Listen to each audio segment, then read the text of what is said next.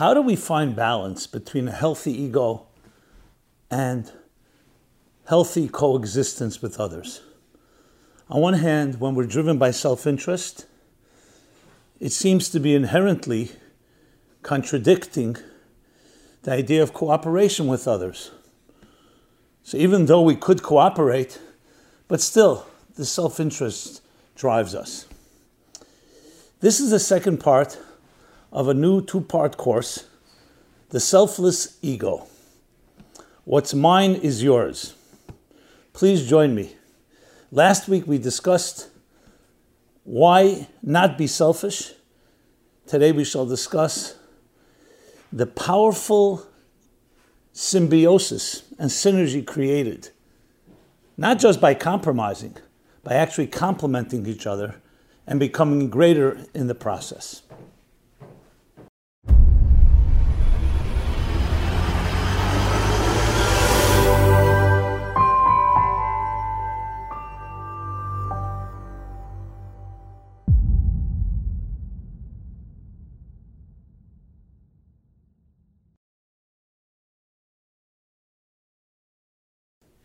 Hi, this is Simon Jacobson, and I welcome you to the second part of a new two-part course called The Selfless Ego. In this second part, what's mine is yours. This program is dedicated in honor of Emmanuel ben Yitzchak Halevi and Gittel bas Yitzchak HaKohen.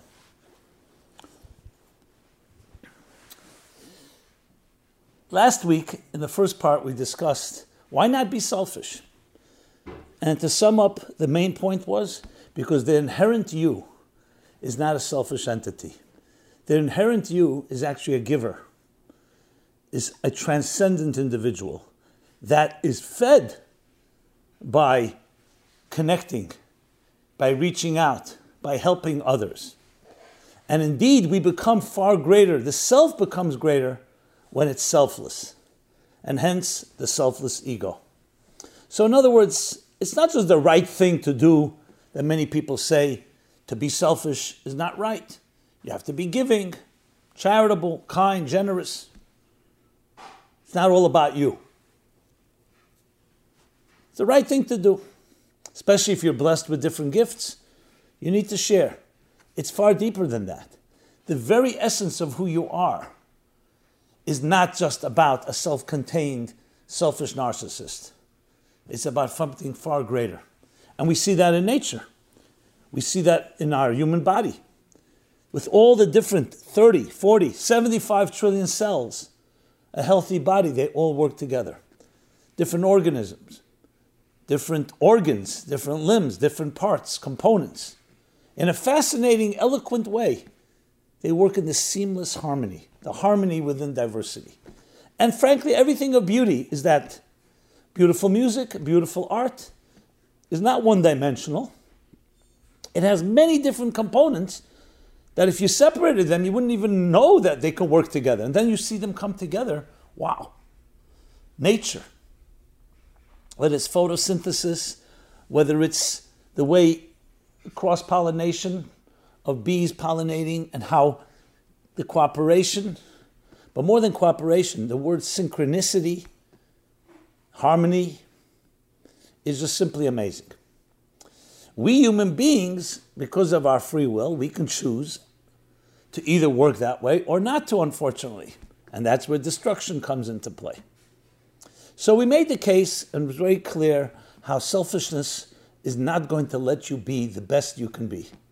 So the irony is, selflessness is actually the most selfish thing you can do. Today, in part 2, titled, What's Mine is Yours, we're going to discuss and take this to the next level of really appreciating how our interaction makes each of us greater and richer and how we can actually implement it in our lives. I think a good place to begin is a fascinating Mishnah. A Mishnah is a section in the Talmud composed close to 2,000 years ago, and this comes from the famous Ethics of the Fathers, Pirkei Avot, chapter 5, Mishnah 10. chapter 5, section 10. And it says the following. There are 4 personality types.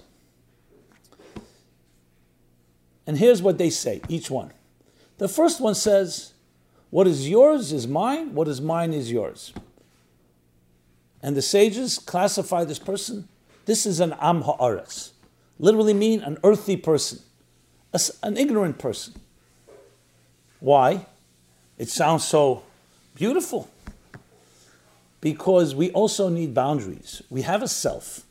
To say what is mine is yours and what is yours is mine can also blur the boundaries that are necessary for a healthy organism. If the mind, the brain was to say to the heart, what is mine is yours, and what is yours is mine, they will both not function properly. In the words of Hillel, famous words, Im einani li mili, if I am not myself, if I am not for myself, who will be for me? That's a critical component. Then he continues and says, if I am only for myself, what am I? Imani la'atzmi ma'ani. But you need both, and he begins with the first point. You need to have an identity. I always love the Kotzker Rebbe, the Menachem Mendel of Kotzker's statement, which can be applied in so many areas. If I am I because you are you, and you are you because I am not and you are not. But if I am I because I am I, and you are you because you are you, then I am and you are. A healthy relationship is one entity. I am I because I am I. We're not defined by each other. We're defined by our own identity, and the other says, and I am I because I am I, then they come together. One does not annihilate the other. So though there's an element of sharing, but the Am Ha'aretz, this first category, blurs the boundaries altogether. The key is to recognize that the violinist is not the pianist, and yet they can work together in perfect harmony and complement each other. Then comes the category number 2 that the statement is made, the Mishnah says. The person who says, what is mine, what is yours is yours. And this is classified as a person called Midah Beinanis, the average person. Meaning it's not a positive, it's not a negative. But then, in the usual way, it's never simple. The plot thickens.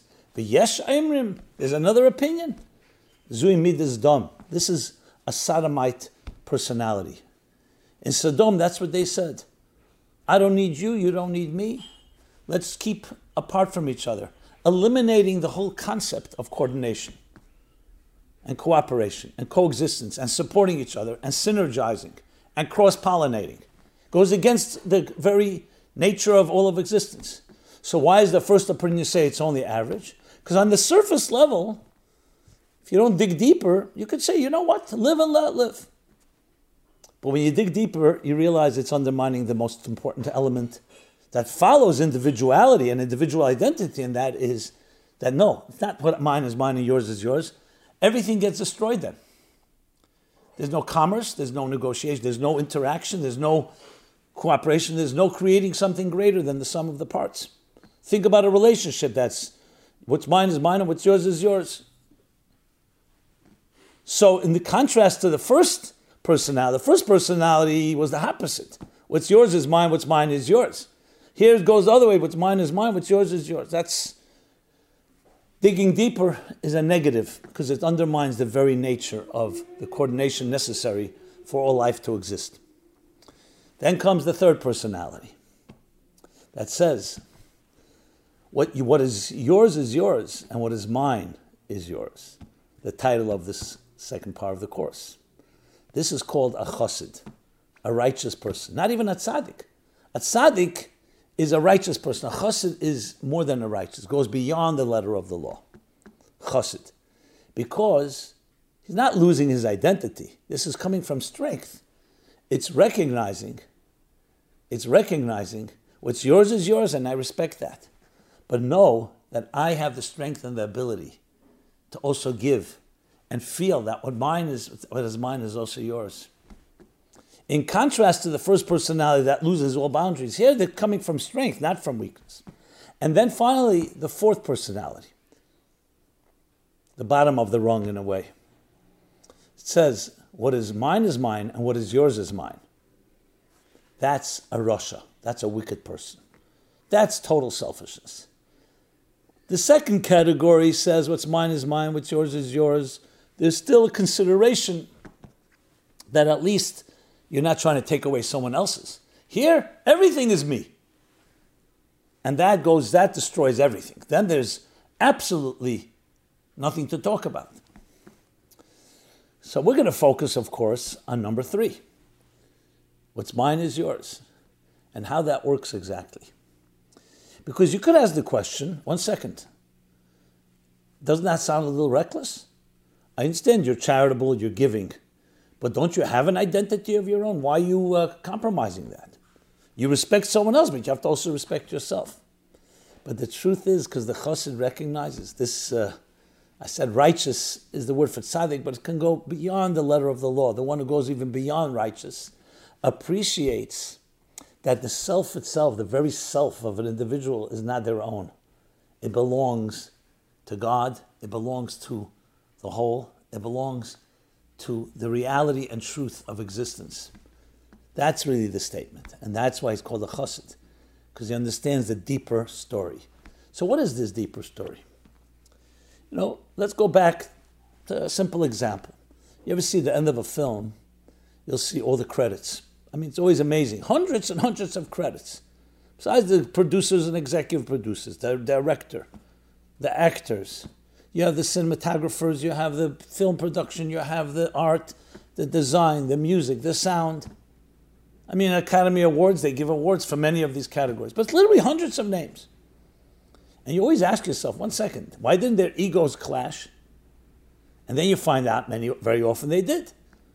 But many of them destroys the project, and in many cases, it doesn't destroy the project. I would say probably the majority of projects fall apart because of the clashes of ego and power and control. Not only ego, everyone thinks, I know the best way, and they can't cooperate. But when you do see a film produce the final product, even though there still may be bad blood by some, but at least you give it credit, wow. And it couldn't have been done by one person. The same as in any situation I mentioned before, art and music. These are all beautiful products, beautiful creations that required many different details. And there's something about that combination, the harmony of the details, that is what we call beauty. The color blue, as beautiful as it is, or red, or green, or any other color, you don't call it beauty, it's a nice color. One musical note can be a nice note, but you keep playing it, it's monotonous. Beauty is when you take many different notes, many different colors, and you combine them in that perfect way, that seamless way, you say, oh, that's beautiful. A beautiful face. Is it the nose, the eyes, the ear, the mouth, the complexion, the forehead, the temple, the cheeks? It's a combination. Their studies have been done, what we call a beautiful face. It's a certain harmony between all of them that they're just balanced properly. So let's analyze what that means. So in the Kabbalists, especially the Hasidic masters, when they discuss this concept, they compare two paradigms. Say you can call them alter egos if you wish. In the Kabbalistic terminology, it's called toihu and tikkun. Literally chaos and repair. Chaos and order. Now, what does chaos mean? Today there's chaos theory, but chaos means that you have many different components, but they haven't yet found that formula for balance, cooperation, and what we'll call interconnectivity. Think of, unfortunately, God forbid, an unhealthy organism, where you have different forces that they fight with each other for resources. The immune system turns on itself, and similar type of concepts. So in this world of Tayu, what you have is all the components are there. You have the cognitive, you have the emotional, you have the behavioral, you have the difference, you have love, you have discipline, restraint, you have other elements, but they're not perfectly coordinated to the point that they suffer from two problems. One, they don't leave space for one another. They're too self-contained. And second, they don't interact with each other properly. Now, of course, you need to deal with the first problem before you get to the second one. If like you have two people, let's just use an example. When I do mediation, especially spouse, marriage, counseling, and so on, there are some situations where this couple do not want to come together. They don't want to sit at the same table. They don't want to look at each other. So not only, forget about cooperating, they're not even leaving room for one another. We're not getting in who's right, who's wrong. They always say there's three stories: his story, her story, and the true story. But you want to hear it all. So just to get people to sit in the same room, just to tolerate the presence, and then let each of them speak with the other one listening, that's itself an achievement. Then comes step two. Once you can get through that, how do you get them not just to listen to each other, but also to cooperate with each other, to realize that they need each other, that each one complements the other, and you become greater through the other, and the other becomes greater through you. So the two things are lacking. One, in this world of Toyu, in this paradigm, called archetype, is where there are forces at work, they're healthy forces, but they have not learned to work together with each other. I mean, even in technology or in engineering or in chemistry, you'll find such elements, especially in experimentation, where certain elements are brought together, try to make a compound, and sometimes it just doesn't work. Independently, they are fine, but they can't come together. Water, of course, is the perfect example of H2O, hydrogen and oxygen, H2 to O, oxygen, and they work together. But there are some elements that are they're antithetical to each other. There have been experimentation. You do certain things that you can create alloys and compounds, but it's not always possible. So in this paradigm, you're dealing with different forces that, number one, don't repel each other, or at least don't tolerate each other. And the second problem is there's no real cooperation. In the world of tikkun, in the world of repair, the healthy version, the healthy paradigm, it works this way. These forces are there, but they've been humbled. In the Hasidic terminology, it's called bittul, a form of a little like lowering the volume, quieting of the self. That, number one, allows for being open to create space for the other, and secondly, to actually work with each other. You can identify any given situation, any argument, any quarrel, and whether it's between human beings, whether it's between spouses, between family members, between community members, or between nations and empires.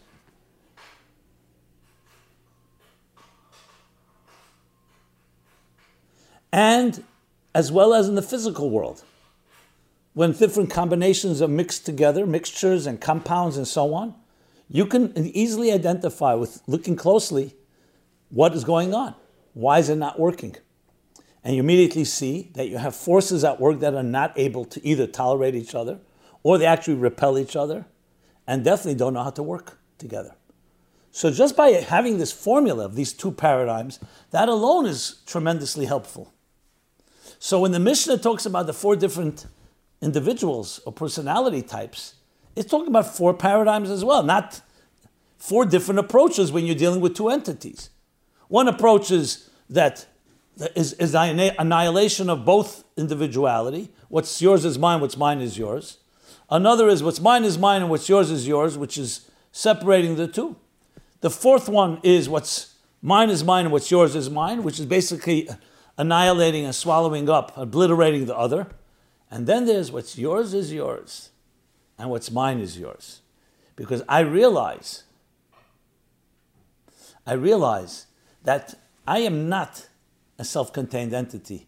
I actually belong to the whole, to the harmony of it all. And I'm submitting to that. Now, the other person may not feel that way. That's why the Chassid says, this righteous person goes beyond the letter of the law, says, at this point, what's yours is yours. One day, that person may also be a Chassid, and he'll say, what's yours is yours, and what's mine is yours. But it's not like the Ama'ar, it's the ignorant one, that just begins that way by saying there's no identities altogether.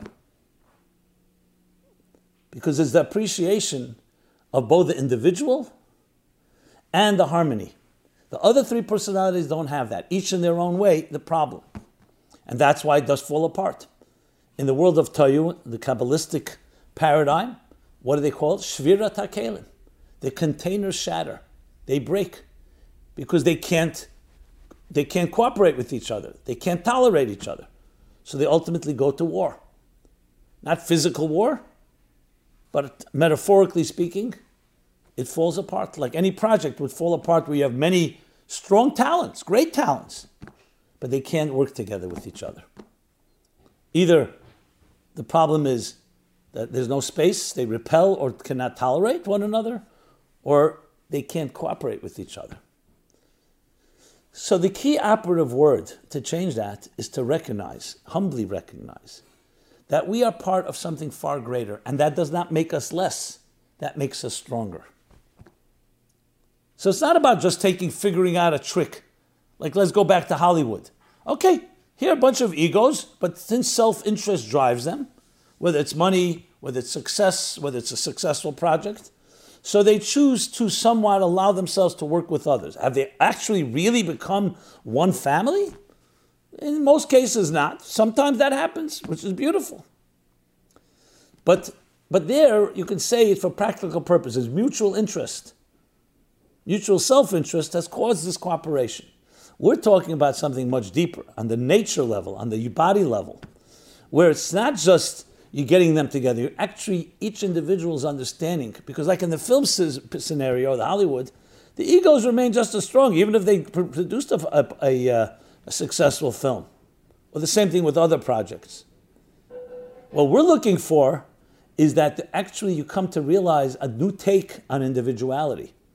That individuality is absolutely necessary, but not because of your ego, because of insecurity, or because you need to hold on to your turf, because someone else may take it from you, so you need to fight for yourself, but because the very essence of truth and reality wants individuality.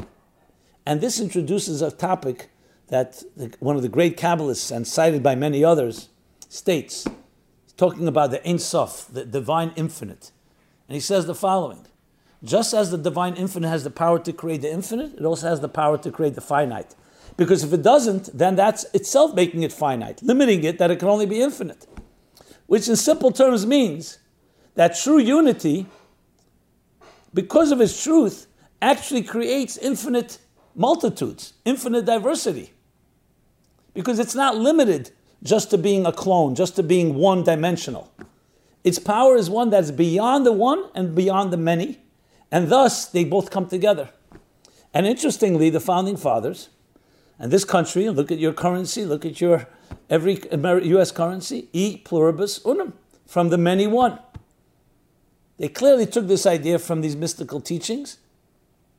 From the many one, how is that possible? If they're many, they're not one. If they're one, they're not many. Because there's a level that's beyond one and beyond many. And that is that invisible conductor, that invisible coordinator that can take many parts and they work together seamlessly. Not just begrudgingly, not just because of no choice. Because there's a force that's beyond the individual and beyond the many. And that's what brings them together. So how do we open ourselves up to that? We have to get out of our delusional ego that thinks I am just me. And at best, I will allow others into my life because it complements me, and some way I will benefit.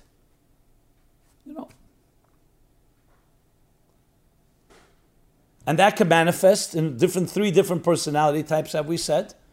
There are some people who will work with someone else, but it's all about me.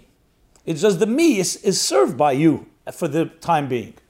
The classic joke, two guys go camping, middle of the night, one of them wakes up, he hears rustling, he looks outside, there's a big bear. A bear? Cool.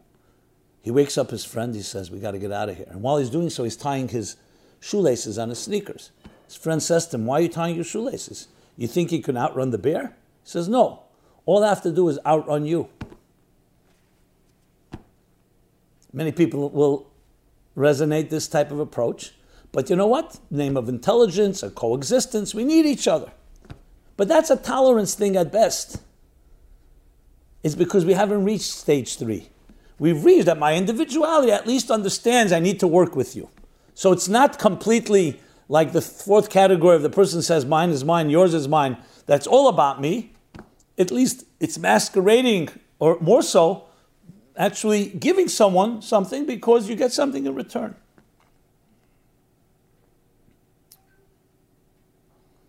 But then we come to understand that we are powerful individuals, not just because we're, as I said, insecure, or because the nature of the physical world is that it has to hold on to its time and space, because that's what identifies us. You come to realize that truth and reality transcends individuality, and at the same time gives you the most individual power that you can possibly have. So the irony is that individuality itself is coming from a place that's beyond the individual, but even beyond the many, not just the public good, the common good.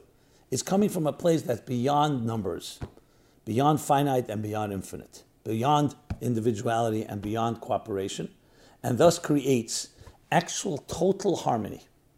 When you see a healthy body working, you don't say, oh, wonderful how all these machine parts are all working together. You literally see oneness. It just manifests in many details. Look at a newborn child, the way their chest heaves up and down, the lungs working perfectly. And the rest of the person, before pollution and congestion and all the other toxins roll in. It's a perfect harmony. You see seamlessness. Seamlessness is not a contradiction to diversity. You see the harmony. When you listen to music, beautiful music, really beautiful music, you're not thinking, oh, wow, how great this musician was able to bring together these chords, these sounds. You just hear that flow. You just hear the harmony. You close your eyes, you get completely absorbed by it, consumed, lifts you and transports you to another time and place. You're hearing unity, not diversity. However, it's the harmony within the diversity. Where's that third invisible synergetic force that's neither the individual and even not the sum of the parts? That is component number 3. That's what we're seeking. So it's mine is yours. Our approach to life in this context is that giving is the greatest thing you can do for yourself and for the entire health of the entire organism and entire existence. Now that's the mindset. If you think like that, your life changes. Because you wake up in the morning not thinking, okay, what do I need? What am I going to get? What am I going to take? You think in terms of what am I going to give? My uniqueness, my unique blessings, gifts, talents, skills, how is that going to help the larger whole? Now I know it's antithetical to the common accepting axiom, I should say, the popular popular wisdom, which is take care of yourself first. Conventional thinking. Yes, be kind, be generous, don't be too selfish, too greedy. Here comes the other way around. I am not here first, and then I figure out how to work my life. I was put here. I'm here on a mission. I was sent here by a higher reality that's more than just any detail. And that's the greatest gift, because then I'm not negligible. It's not an accident. It's not just circumstantial existence. I matter because I come from a greater reality that put me here. That's not something which is optional. It's indispensable. So does that make you a greater person or a lesser person? Far greater. Most people today, ask them, 8 billion people on this planet almost, or counting.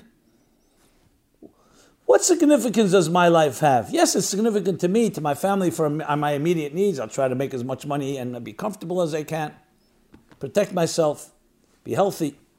But what am I? It's like one grain of sand on a beach of billions and trillions of grains of sand.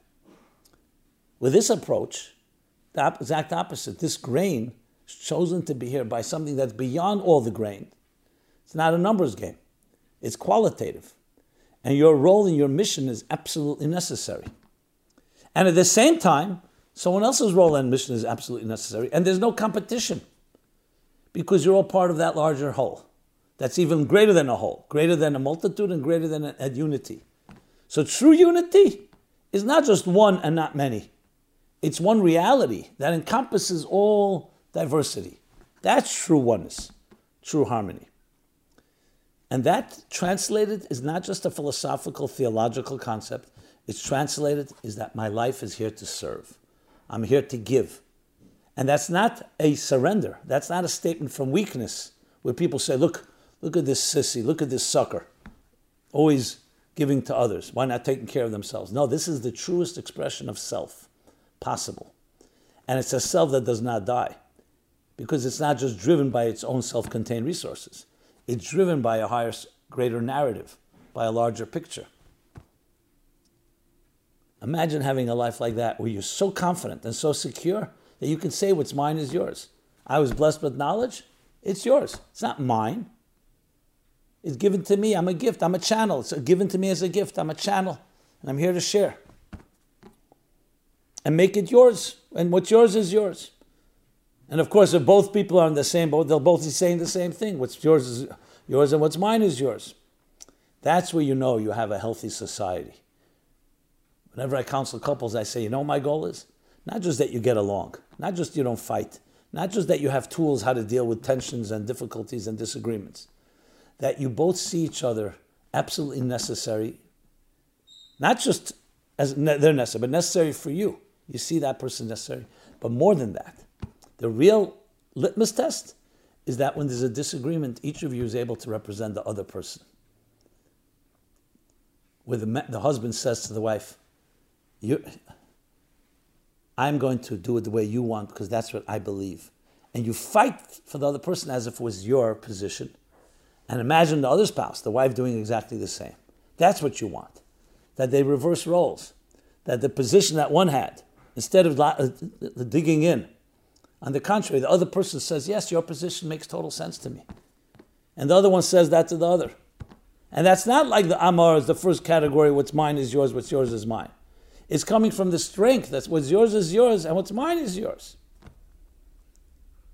It's completely doable. I have seen it in action. So it's a mindset, it's a heart set, it's a soul set. But then it's translated in simple things. From the moment we wake up, we say, thank you. Moda'ani, thank you. Gratitude for returning my soul to me. Which is, of course, sets the tone that first of all, you have this unique, indispensable soul. Secondly, you'll do everything to actualize it.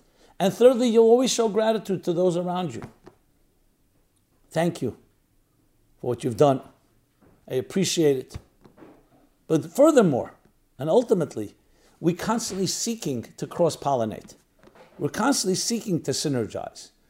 And we bring our strengths to it, but we bring it with humility. My strengths do not in any way weaken or compromise yours. Your strengths can only help me grow. And not in a selfish way. You understand it that way. And mine are yours. What's mine is yours. Use it well. Allow yourself to grow from it. Transcend. And then the rest of the day, when you go to work, or with your family, work, strangers, online, take that attitude, share it. Write down these lines. What's yours is yours, what's mine is yours. But especially with the focus of what's mine is yours. It creates a climate, an atmosphere of sharing, of giving, which is the healthy sign of any organism, that it breathes. It doesn't just inhale, it exhales. It doesn't just contract, it expands. It's a constant pulsating process where there's a give and take, but not as a negotiation, but because that's the healthy structure and harmony of how a higher reality put things into place. And ultimately, you're experiencing that higher reality that transcends the individual and the group, the individual and the multitudes and the diversity. So it's not a compromise. It's the way it was always meant to be.